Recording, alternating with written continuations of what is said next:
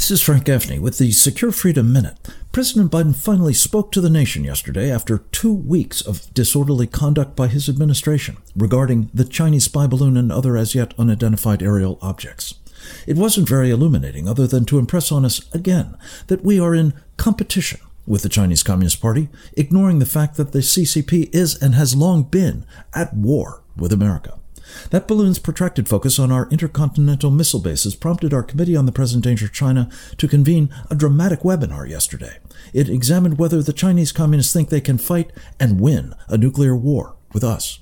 Unfortunately, they have been relentlessly preparing for decades to have such an option with a view, at a minimum, to coercing our surrender. What's needed is a crash effort to enhance deterrence, not more appeasing dialogue with our mortal enemy. This is Frank Gaffney.